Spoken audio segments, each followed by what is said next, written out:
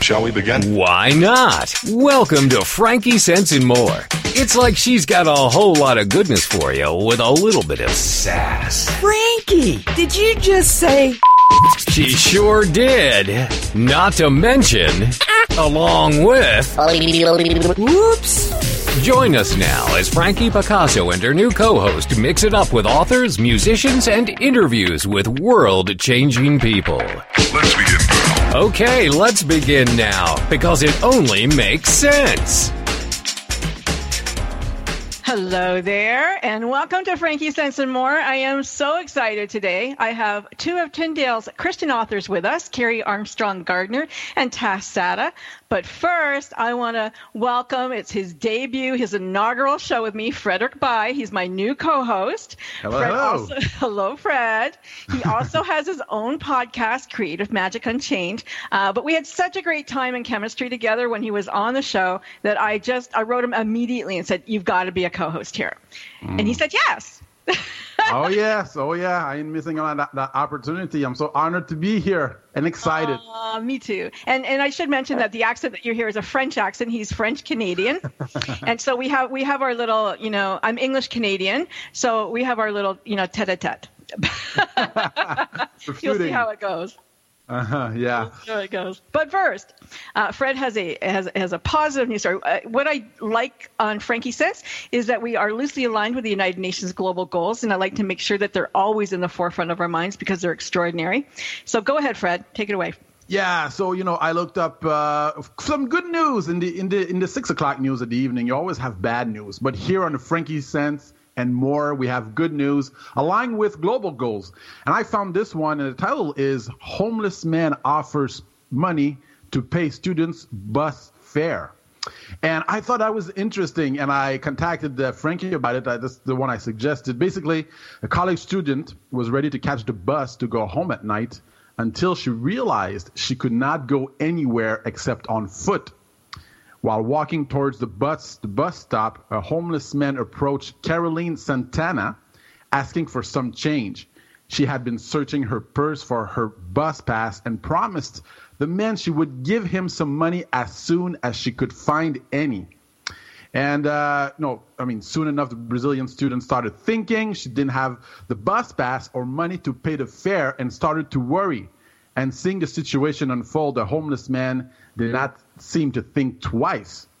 Do you know how much is the ticket? Because I have $4 and I will be happy to give it to you. That's what the homeless man said. Yeah. And, that's just, to me, that's heartwarming. It's directly aligned with like I said, the global goals. It's about, erase poverty, and generosity is all about, erasing poverty, basically. A poor man gives money to somebody who has the money.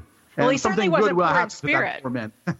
Was he? I mean, he had this wonderful spirit, and he saw this young girl, and he worried for her safety to walk home at night. And so, he went through what he had and offered to give, instead of, he was looking for money, but he offered to give up what he did have for her, which is very sweet. And you're right. The UN Global Goals does promise to erase poverty by, the next 3 years, actually. And by 2030, all of their goals will be in place at 17 of them. So it's pretty fantastic.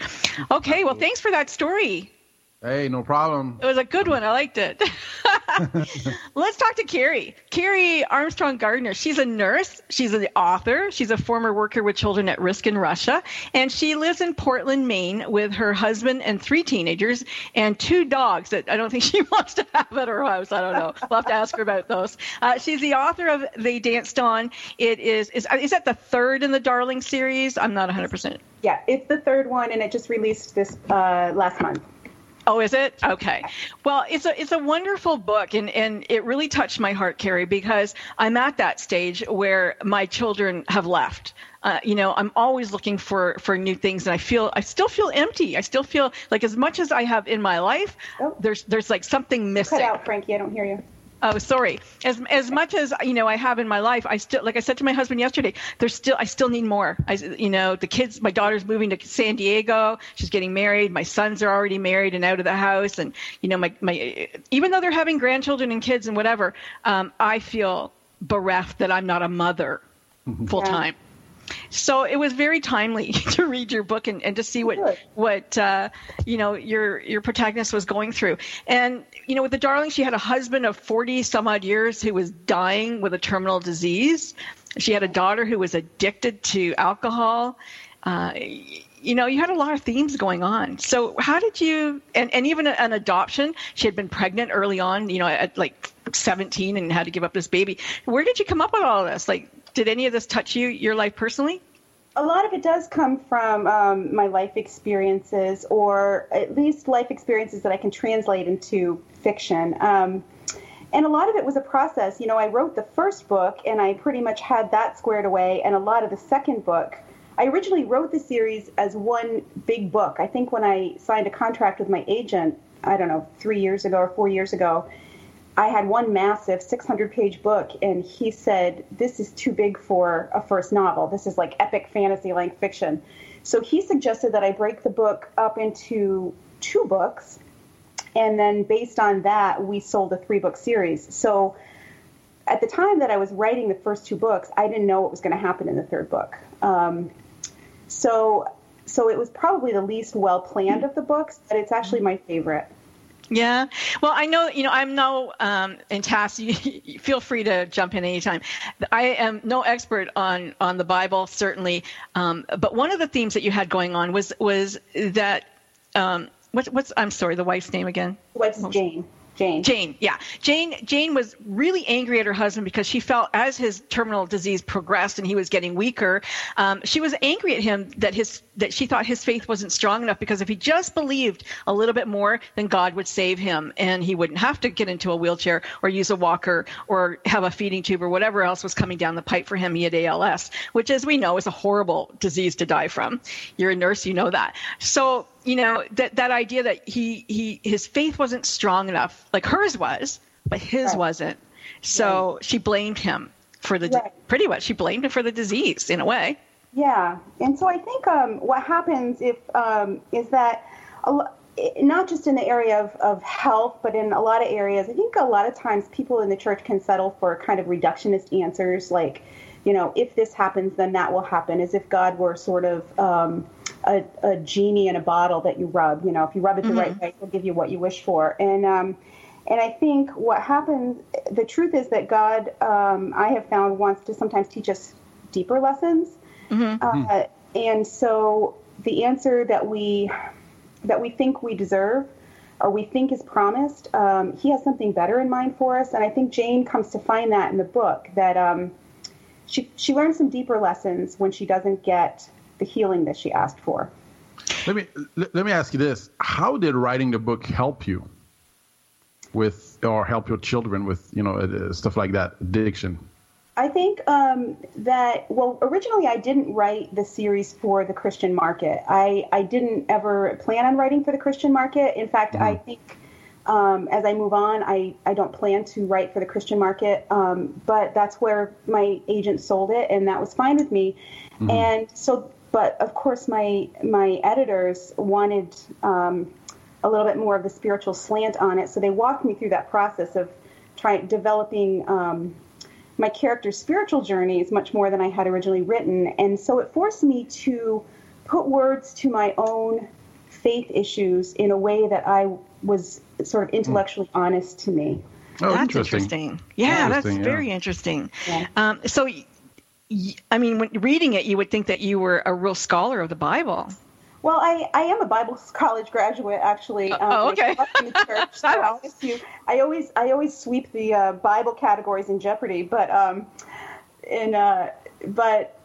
yeah, I think because when you grow up in the church, you learn sort of a lingo for your faith that everybody else in the church understands. But what I would like to do is be able to talk about my faith to people who don't have that lingo or that background. And people who are, you grow up or you live in Portland, Maine, and it's an intellectual community. And you have to be able to speak to that intellectual community in a way that rings true to them. And so that's my goal, is to be able to speak to people who don't have that vocabulary or that background in a way that is palatable and relatable to them. Are they receptive? They are receptive. They're incredibly receptive. Yeah, it's my publisher considers this book a crossover book in that it appeals to both Christians and non-Christians. I think so. I mean, I think it answers that age-old question: why do bad things happen to good people? I think you're exactly right, Frankie. Yeah, it's Or I think maybe a better way, the way I would put it is, bad things happen to good people. What are you going to do about it? Right. What are you going to do with that? Yeah. Yeah, because really, I think that we're all here, that we all have a purpose and we're all here for our own lessons and our own journey. And the things that are going to come into our life, like the things that came into Jane's life, were for our own growth. So yes, her husband was going to die, but how was she going to grow after? She had to learn to do her own taxes. She had to learn to do the book. She had to figure out how she was going to sustain herself, emotionally after he died. So those are big things. Those are big life lessons. Yeah. Real quick, was it easy to write the characters? To write. To write the characters. The characters to me are fully formed, and I. At a risk of doing my own books a disservice, I think they're books about where there's not a real fast-moving plot. They're sort of like the life of the everyday person. But where I think my strength lies is in creating these fully formed characters. And in my own reading, I don't really care so much what happens in a book, but I want to be able to feel like I can take the characters home and put them in my guest room and be friends with them. Yeah. I think you did a good job of characterization. We're going to go to commercial break in just less than a minute, but you did do a very good job at that. I could recognize any of them on the street as far as their personalities and their emotional and physical characteristics. So I think you did a really good job there. Thank you. If you sat at the dinner table with them, you'd know who they were. Good. Thank you. I appreciate that. Yeah, that's absolutely for sure. Okay, well, we are going to go to a commercial break. When we come back, we are going to say hello to Tas Sada, and he is the author of Mind of Terror. And trust me, you are not going to want to miss this conversation. Right, Fred? Oh, yeah. Can't wait. I'm so happy to bring him on, and I hope that, and we encourage, as I said, we encourage Carrie to stick around because we're going to have a group conversation in the end, and you're welcome to call in and talk to us as well. Don't go anywhere. Just getting warmed up. Frankie Sense and More will be right back after we pay the bills. It's words you never heard. Did you hear about the Gaberlunzie bear caught rummaging through a refrigerator in an apartment in Colorado? The tenant heard noises coming from the kitchen and saw a bear with his head in the fridge, looking for anything it could eat. What's a word for food that's unfit for human consumption? Ma wallop. The tenant locked himself in his bedroom and called for help. What's a word for the fear of bears? Ursophobia. We have lots of bears near our Colorado cabin, and we have been told that pepper spray will keep them away. But the idea that it would keep a 500-pound grizzly bear from attacking seems ridiculous to me. I think I'll try the pepper spray on myself and hope the bear doesn't like spicy foods. It's words you never heard. I'm Carolyn Davidson, and you can have fun challenging your words you never heard vocabulary with my free app, Too Funny for Words. It's the Fitness Minute with fitness expert Annette Hammond. One of the best ways to prevent injuries while exercising is by warming up first. Most of us are in a hurry, and it can be tempting to skip your warm-up and get right into your workout. But don't do it. Warming up is vital and necessary. Taking 5 to 10 minutes to get your body prepared for a good workout is well worth it. If you're going for a run or a brisk walk, walk slowly first and increase your speed so that your heart rate is rising. Even if you're doing a weight workout only, it's important to warm up for at least 5 minutes on the treadmill or just by walking around. Warming up gets the blood flowing to your muscles, heart, and joints and prepares them for a good workout. Mentally, it gets you focused on what is ahead, whether it is running, biking, lifting weights, or another mode of exercise. So don't skip your warm-up. It's an essential part of every workout. For the Fitness Minute, I'm Annette Hammond.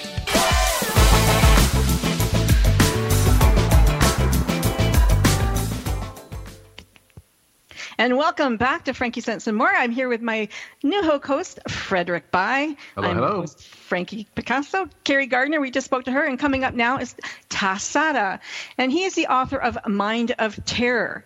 So what motivates Islamic terrorists? What is in the mind of a terrorist? Well, former Muslim, one-time sniper with Yasser Arafat's Fatah organization, Tas has lived it himself. And he is going to take us into the mind of terror. He's also the founder of a Hope for Ishmael, a non-political organization and nonprofit that is reconciling Muslims and Jews with the word of Christ.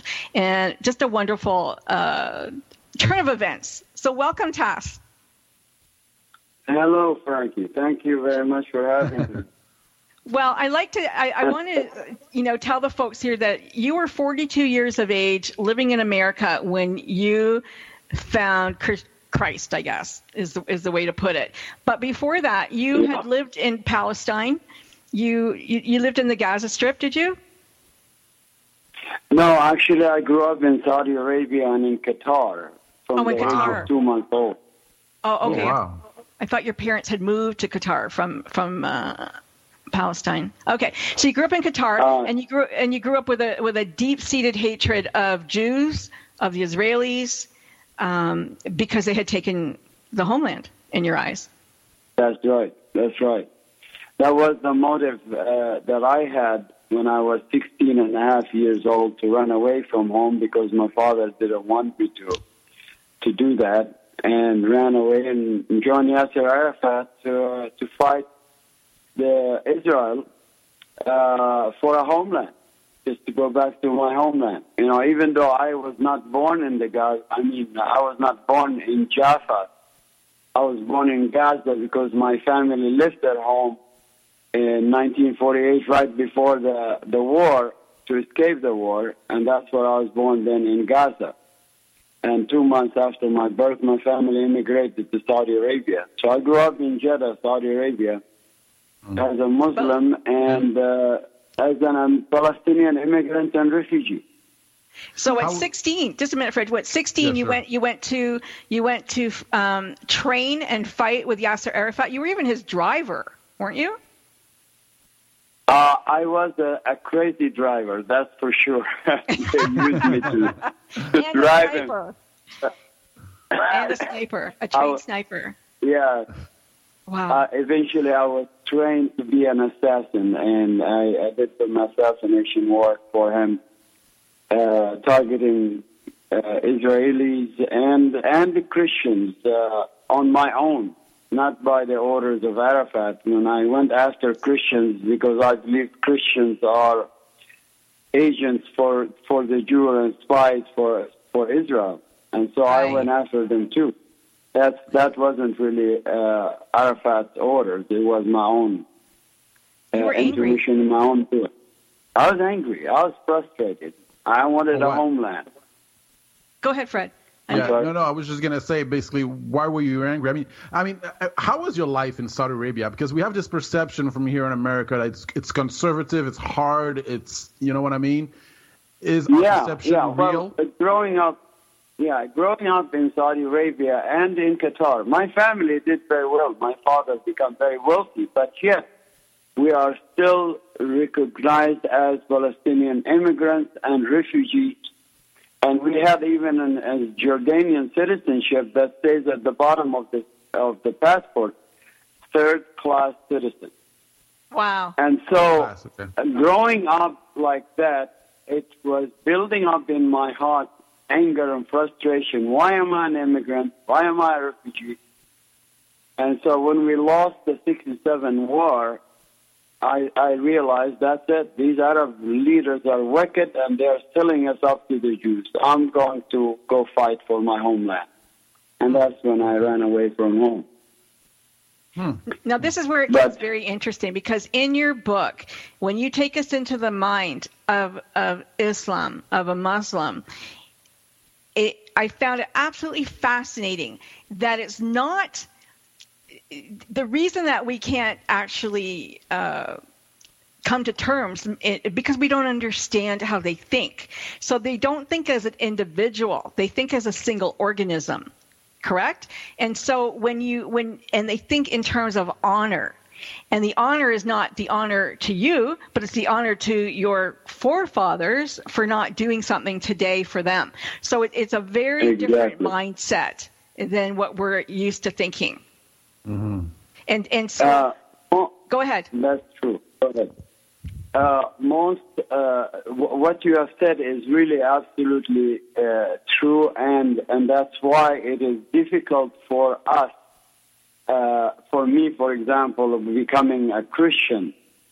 If I did not have seen Jesus speaking to me in a form of a light, saying to me, I am Jesus, I am the way, the truth, and the life.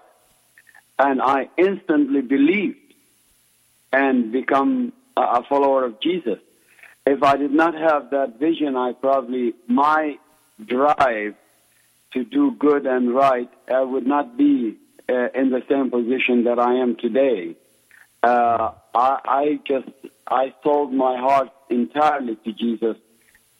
Although my family have gone after me to kill me if I don't go back to Islam. They paid assassins to come after me. You lived in America for 20 years. That alone, you sold out to the enemy with your family. Yeah. But even when you lived here for those 20 years, you still, a good Jew was a dead Jew in your book, right? Exactly. And you kept that anger and that hatred all of those 20 years. And then you had a spiritual experience, like a mind-blowing spiritual experience. Tell us what happened. The thing is, Frankie and Fred, I hated America and Americans just as much as I hated the Jews before I came to America. But yet I was so drawn to come to America for some reason. Now I understand why. But when I came to America and I was in college, and the American people were accepting me and they were treating me, just like anybody else. They didn't call me an immigrant and refugee like the Saudis and the Qataris did against us. I thought there is something wrong in the way I was thinking about America. And that's when I decided to start looking into how I can live in America and how I can stay in America. And I was told to marry an American girl. So I thought, that's easy, that's no problem. So I went hunting for an American girl. And I found one.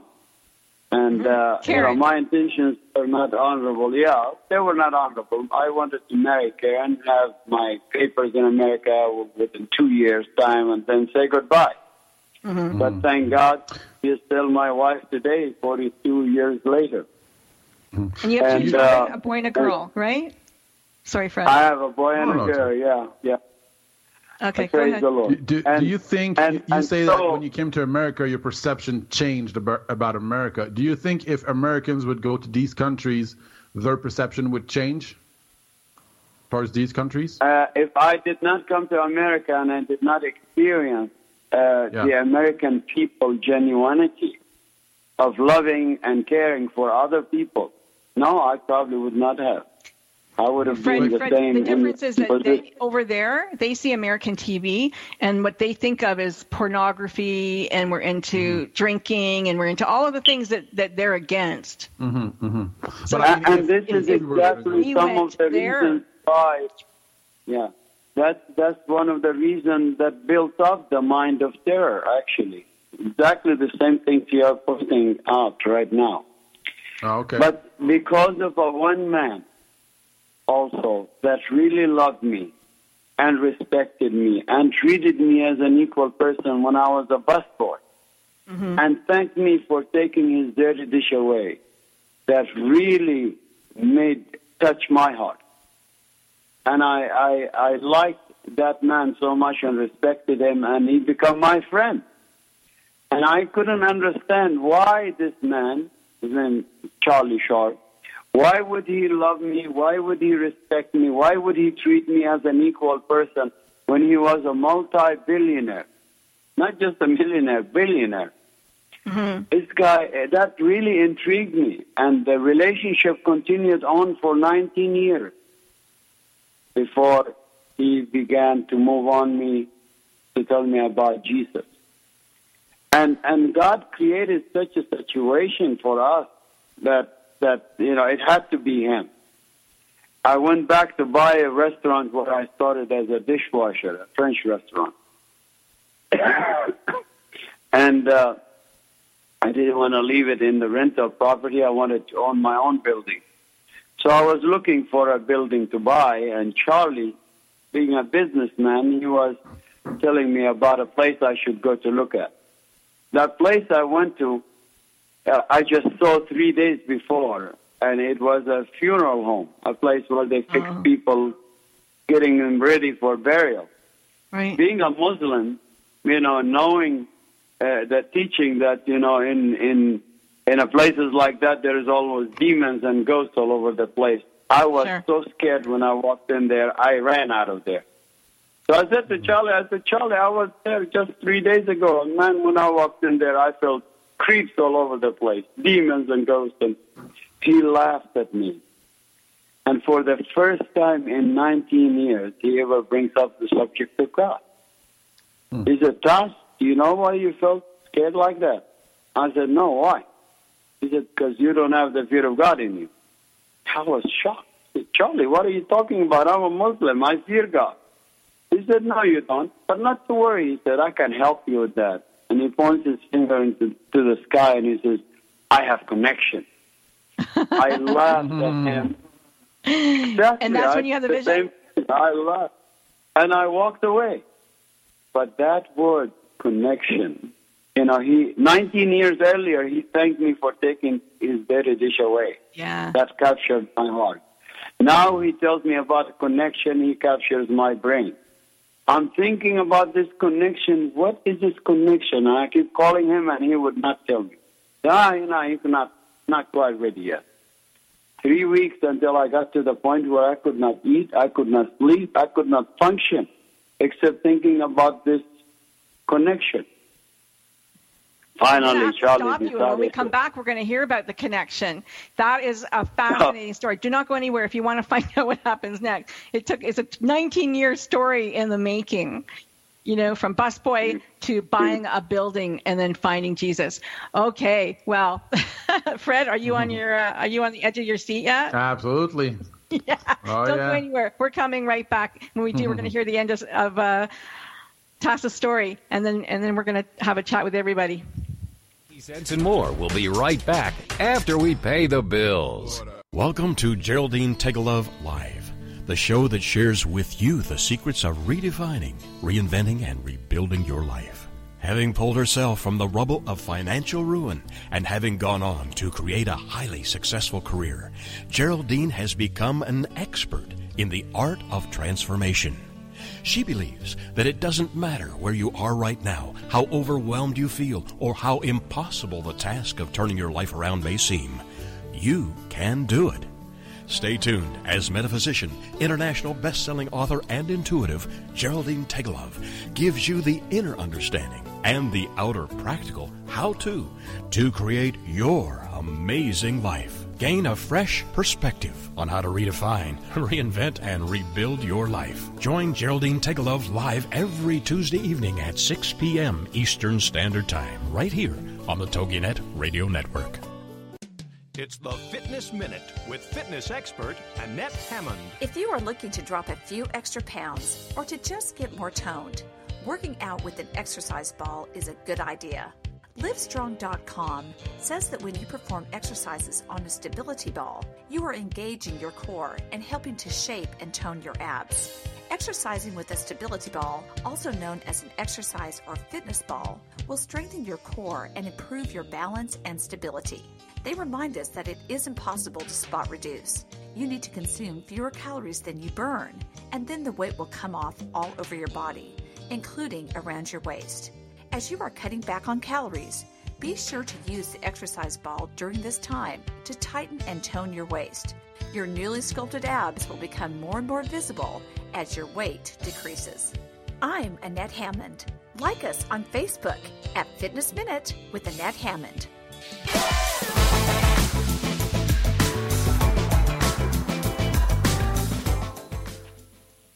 And we're back. I am your host, Frankie Picasso. You're listening to Frankie Sense and More. My co-host Frederick Bai is here, Carrie Gardner's here, and of course, Tassada. He was just going to tell us the end of his story. Tass was talking to his friend Charlie, and Charlie had mentioned Jesus to him, and he had thought about him, and now tell us the end of your story.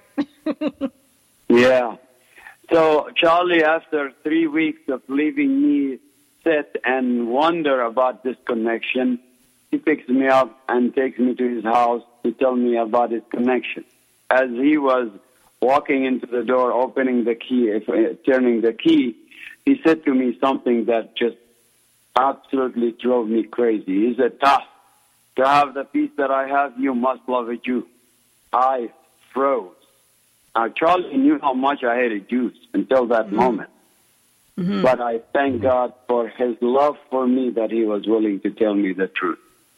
He calmed me down and said, "Let's go sit down." So we went inside, sat down, and said, "Charlie, what is this connection?" He said, "What do you know about Jesus?" I said, "I know Jesus, and we believe in him. He's a prophet."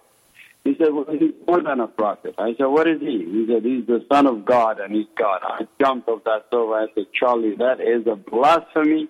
I don't believe in this. I'm getting out of here." And I was running towards the door. Charlie yelled at me, and he said, "Charles, calm down, come back, sit down. Give me a minute." So I went back down. He brought his Bible. And he set his Bible between the two of us. A brand new Bible. He took out of the box. He set it right next to me, and I jumped away from it.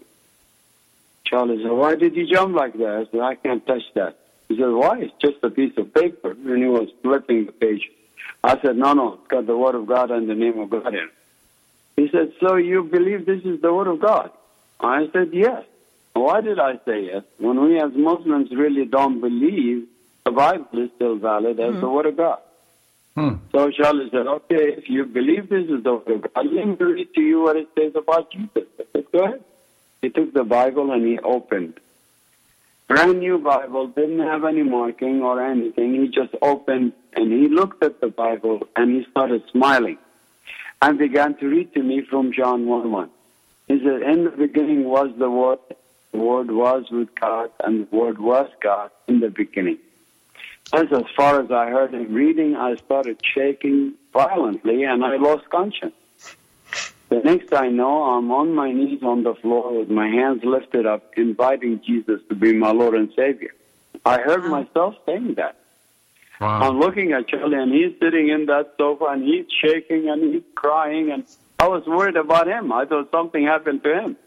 I said, "Charlie, what's the matter? What happened?" He said, "Man, I've never seen anything like this in my life. It looks weird, but I like it anyway." And he comes and he hugs me in. And he started saying to me, "When I started reading the Word to you, you started shaking violently. Then you were taken off the sofa in the air, and it looked like you were fighting something. Then you were brought down to your knees, and then your hands were lifted up. And he said you started speaking in a language you said I didn't know what you were saying. I was speaking to a light that was saying to me, I am Jesus. I am the way, the truth, and the life. And there is no other way to the Father except through me." Mm-hmm. And that power of his love that was being poured on me, I have never experienced that kind of love. I was so on my face, on the ground, and crying like a baby, wanting more of him. And since then, my life was the same again. Mm-hmm. I realized I was not saved just to be a Christian. There's a calling on my life. You've experienced both. So you've experienced both religions. What are the main differences that you've noticed? You know what I mean, between Christianity and realized Islam. Studying the Bible, I realized that is the true Word of God. That's the true God. That is the true faith. Islam is not a religion of God. I realized that. And it's not a religion of peace, you said? Not with such a joy in my heart, because my family are still Muslims. You said in the book that Islam is not a peaceful religion. Mm-hmm. No, it's not. And it's not. And I deal with that in my own heart every day, crying out for my family.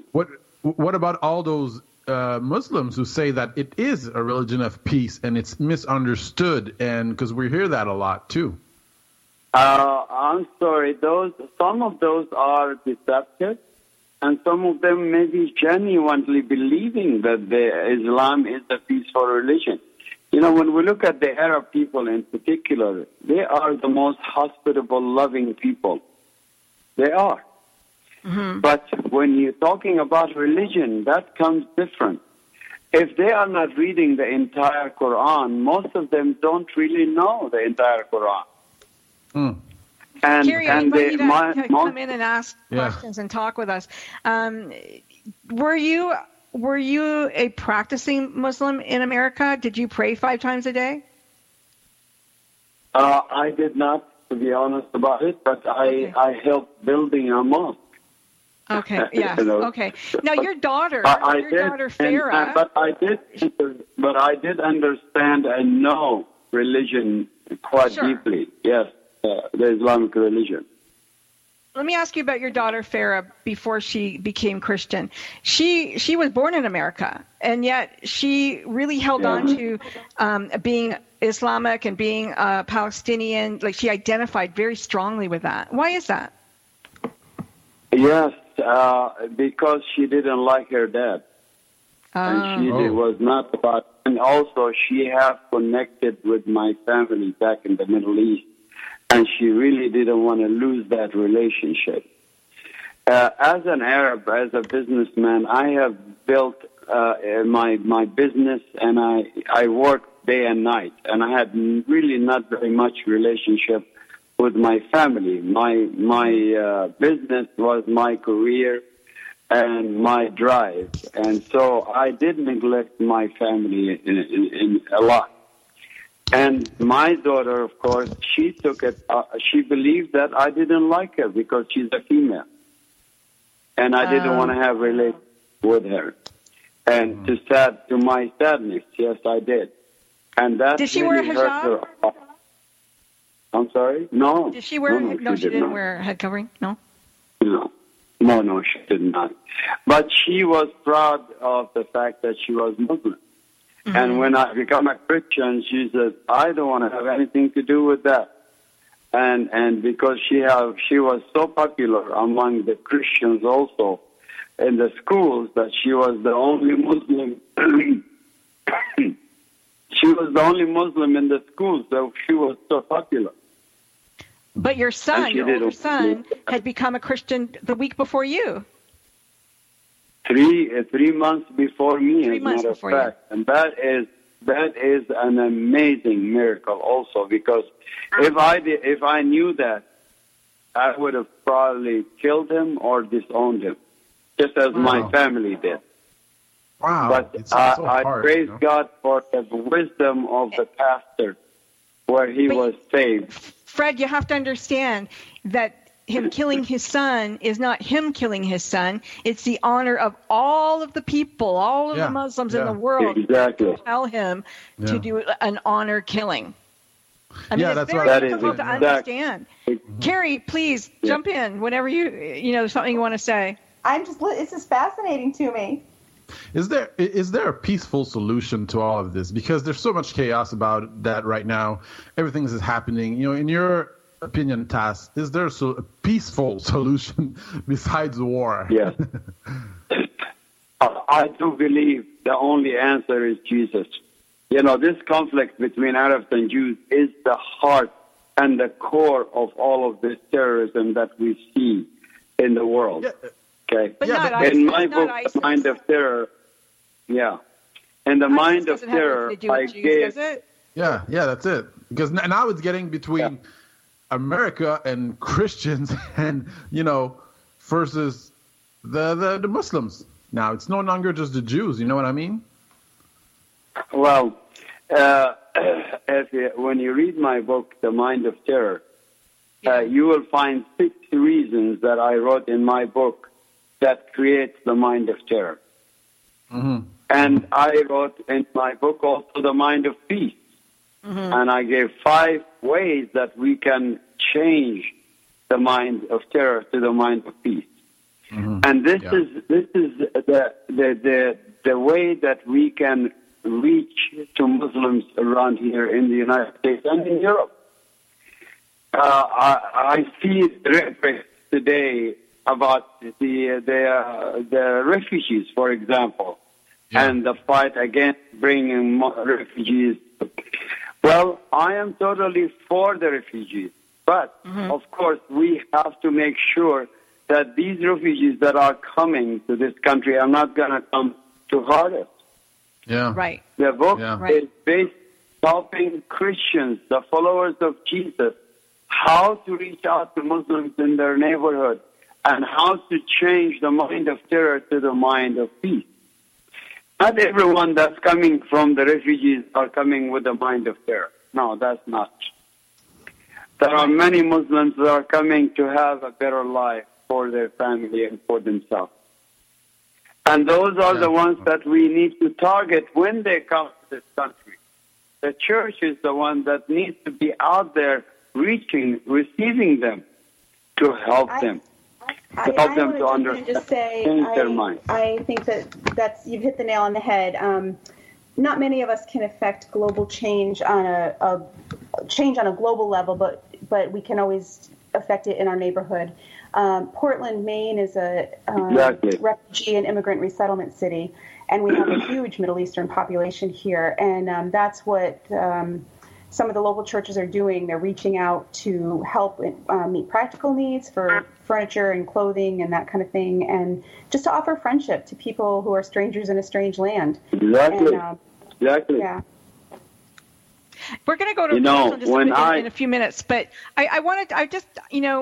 for me, one of the faces of terror is the full, I can't remember the name of it now, when the women wear the full garb and all you see is their eyes. What is that called? Yeah. Hijab. The burqa.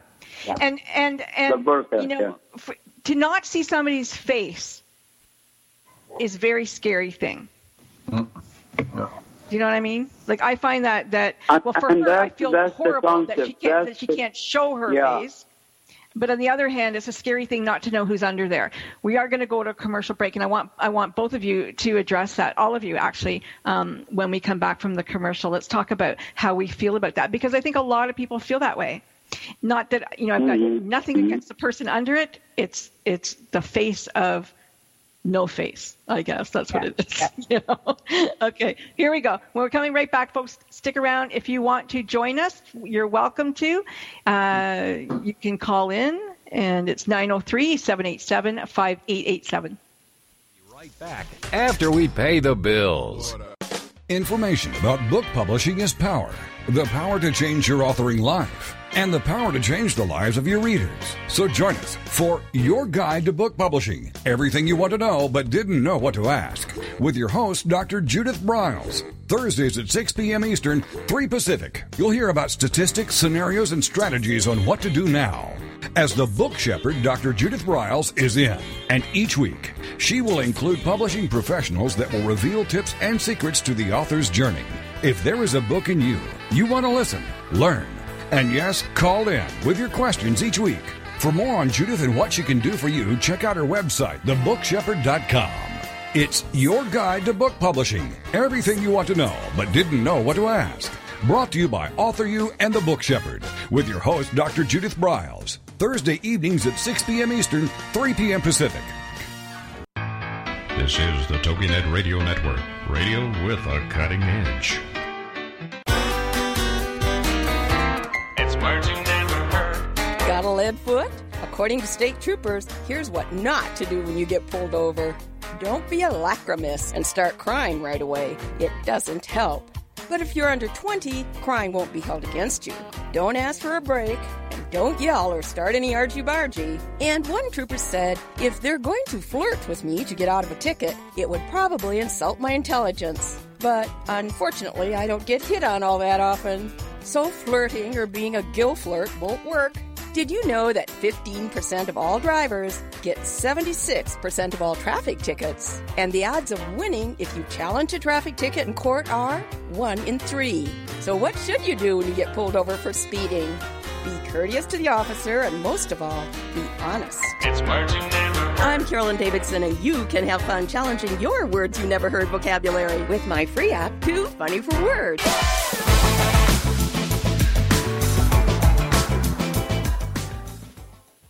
And you're back. It's Frankie Sense and More. And before we went to our break, Carrie had a thought about, we're just while we were off break, actually, she mentioned that, when you're one-on-one with a stranger and you get to know them and they, you're faced with a Muslim or somebody, with Islamic background, it's easy to like them. It's easy to start a friendship. It's easy to care one-on-one. It's harder to care when you have this face of terror looking at you. But I did talk about the woman who was covered in the burqa who are in this country.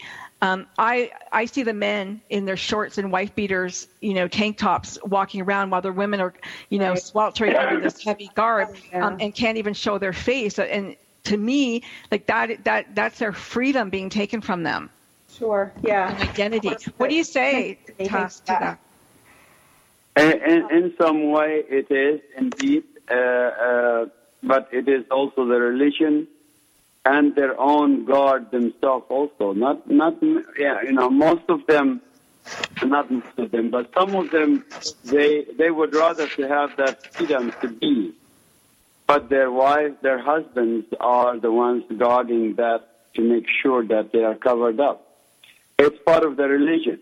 Now, the men. I heard that it wasn't in the part of the religion. They have. They should not be wearing shorts. You mentioned shorts. Right, part of the religion, they should be wearing down below their knees, even the men. Okay. Yeah, but they don't apply that. I have to ask you this because it's always being mentioned with the suicide bombers. The ones that they. That they bring in and for some reason they're willing to kill themselves for the good of the group. What is it with the 72 virgins? What is it that's so exciting about that? I tell you, I was visiting with Yasser Arafat back in 2004, just before he passed away, 5 months before he passed away. I asked him that question. I said, Mr. President, I don't remember you telling me about the 72 virgins when I was fighting for you. You never told me these things. So I have a bone to pick with you. How come you didn't tell me about that? He laughed, and then he looked me in my eyes and he said, you really believe that stuff? Yeah. I was laughing. It is really something that the Islamic theologians have created in order to give an incentive for men and women to go and die for the cause of Allah in order to have that privilege. And what do the women get? The woman does not receive that particular privilege. The privilege for her is to be a slave to the man during those 72 virgins. Great. Sign me up. Yeah, I'll pass. Yeah, that's this so is interesting. the sad part. Yeah, no, it is. It really is the sad part of the Islamic society and the way Muslims are raising their males and females. Unfortunately. One of the questions that I know a lot. Sorry, Sorry. Go ahead, Fred. It's okay. Let's talk to Carrie for a second. I was just going to ask. You mentioned there were a lot of Middle Eastern people in your area. And you mentioned that Christian church take them in. But do you feel that there's a little bit of tension there in your area? I do not. Portland, Maine is a really, as a whole, is really politically liberal and very pro-immigrant in this area. So I think that the general attitude and sort of feel is that we're very, very accepting of people of other cultures. In my opinion, in my experience. Here is the thing about this. Yes, they segregate themselves because they have not seen the acceptance of the people around, drawing them to take them away from the segregation. The church have segregated itself in many ways. But I do believe, because of the violence that has been taking place in Syria and in Iraq, the Muslims themselves are really wondering, and I've heard these questions many times from Muslims. Is this religion of Islam, is this Allah a true God? They are wondering. Many Muslims are wondering that, and this is the time for us, for the church to shine and start Muhammad was a prophet, right? Muhammad is a prophet? Right. When did he turn into a god? So-called prophet. Right. So-called prophet, but when did he turn into God?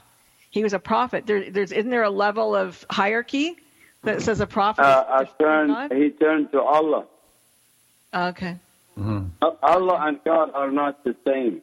Now, it depends on who you think of is Allah. Now, in my writing in the Arabic Bible, for example, when I read, in the Bible, in the Arabic Bible, they use the same term Allah as God. But it is for us to decide who is that Allah that we are praying for example. Mm-hmm. Okay? And the Muslims are believing that Allah, their Allah, is not the same Allah as us, the Christians, either. Right. Which is true. We're not. You said that for the honor of your family is that they would have to kill you if you came home, if you went to visit them. Now your daughter has become Christian. She was very close to your family. Now is it that she would be stoned or killed if she went to see them? No, now we have a better relationship with our family in the Middle East. I did go in 2004 after I visited with Arafat. Mm-hmm. My heart was so broken for my family. I decided, Lord, I'm going to go to visit, even if they kill me. And I talked to my wife, and I said, let's send prayers, ask the intercessors to pray for him. And I went in 2004. I went there. It was 11 years since the last time I've seen my family, and I called my brother, and I said, I'm coming to see you, the firstborn. And he said, what, did you forget that I was going to kill you? I said, I didn't forget, but I'm coming to see you. So I went to see him. Wow. I flew into Doha Airport. See, love can conquer. Yeah. I'm sorry? I said love can conquer all. Yes. And I just, when I saw him out there with his gun, he had his gun waiting for me with three witnesses. And I went to him and I kissed the right side of his neck. In our culture, this is saying to him, I honor you and I submit to your authority. Do as you wish. And I stepped back. And that broke my brother, started crying. And he grabbed me and he hugged me. And I'm telling you, God just gave me so favors. Yeah. God reached my brother's heart. And he grabbed me and he hugged me and he was crying. Nice. And we were crying. And since then, my relationship has changed. Now, he has not come to Islam, to Christianity yet. Yet is a key word. I'm still on it, working. Has he come to America? So, he's come to America one time. But I've been back to Qatar several times, and I've seen him there, and he's accepting us. He loves my daughter, and he wants to see her. I was there just in December at Christmas. I went there, celebrated Christmas there, and he loves my daughter, Farah, and he wants to see her. And she loves them, too. And she's a strong leader. She is a very strong. She seems very strong, and her look is very strong. But what does she think about the stoning of women and the honor killings of women? What does she think of that? Of course, she feels so sad about that, and she does. She wrote part of this book, The Mind of Terror. She wrote part of that, and she wrote another book to reach out to Christian Arabs, to reach out to Muslims, calling Lead with Love. and she's working along the church side of the church to train Christians within the church to reach out to Muslims within their communities and how to reach out to them. And she's very active, and soon she is going to be the CEO of Hope for Ishmael and Seeds of Hope. And I'm very proud of her. That's exciting. I live in my city is 120,000. I live in Cambridge, Ontario. I have Islamic school. There's 2 temples and another one being built. And that's, very small community for that many. So that, it's a big Islamic community. Well, I would love for Farah to be on your show as well. I'd love to have her. Yes. She would be very, very excited about sharing with you how to reach out to Muslims in the community. And we are going to be in Canada in February. As a matter of fact, she's going to be on the show with me on the conference that we'll be speaking. Awesome. Nice. In Canada, yeah. Thank you. And so, well, we've only got 2 minutes left. I just want to mention, Carrie, you have a new series that you're starting. Yes, I am. For your fans. Yeah, and it's more of a young adult, sort of futuristic series that I hope to publish for the more mainstream market. And I'm going to be looking for a new agent for that, and I hope I'll maybe have it done by Christmas. We'll see. Okay. So if folks want to go to your website, is it CarrieArmstrongGardner.com? It's just CarrieGardner.com. CarrieGardner.com. And there's no I in my name. It's C-A-R-E, Carrie. Yeah. It's very interesting spelling. Yeah. and Tass, for people to go and visit you, is it Hope of Ishmael? HopeForIshmael.org. Hope for Ishmael. Okay, great. And again, Carrie's book is They Danced On, and Tass's book is In the Mind of Terror, or The Mind of Terror. So both really, really good books. Both, as you can hear, wonderful people and authors. Fred, great job today. Thank you so much. Thank you. Do you have anything you want to say there, folks? Oh, I just want to say, hey, thank you for tuning in. I'm glad to be here, and you know what? I hope we'll be, we'll have a long relationship. I do too. I think you're fun. You're lots of fun. Thank you, Fred. Thank you, Frankie. Thank you. We hope to see you in Jericho soon. We invite you to come to Jericho. I'd love to meet you when you come. Come to Jericho. Yeah, me too. Yeah. Me too. Please reach out. All right. Okay, everybody, wherever you are in the world, bye-bye. Many blessings. Goodbye. We love you, and we'll be back next week. Take care. Bye now. Thank you, Frankie. Thank you. Hit Rash Production.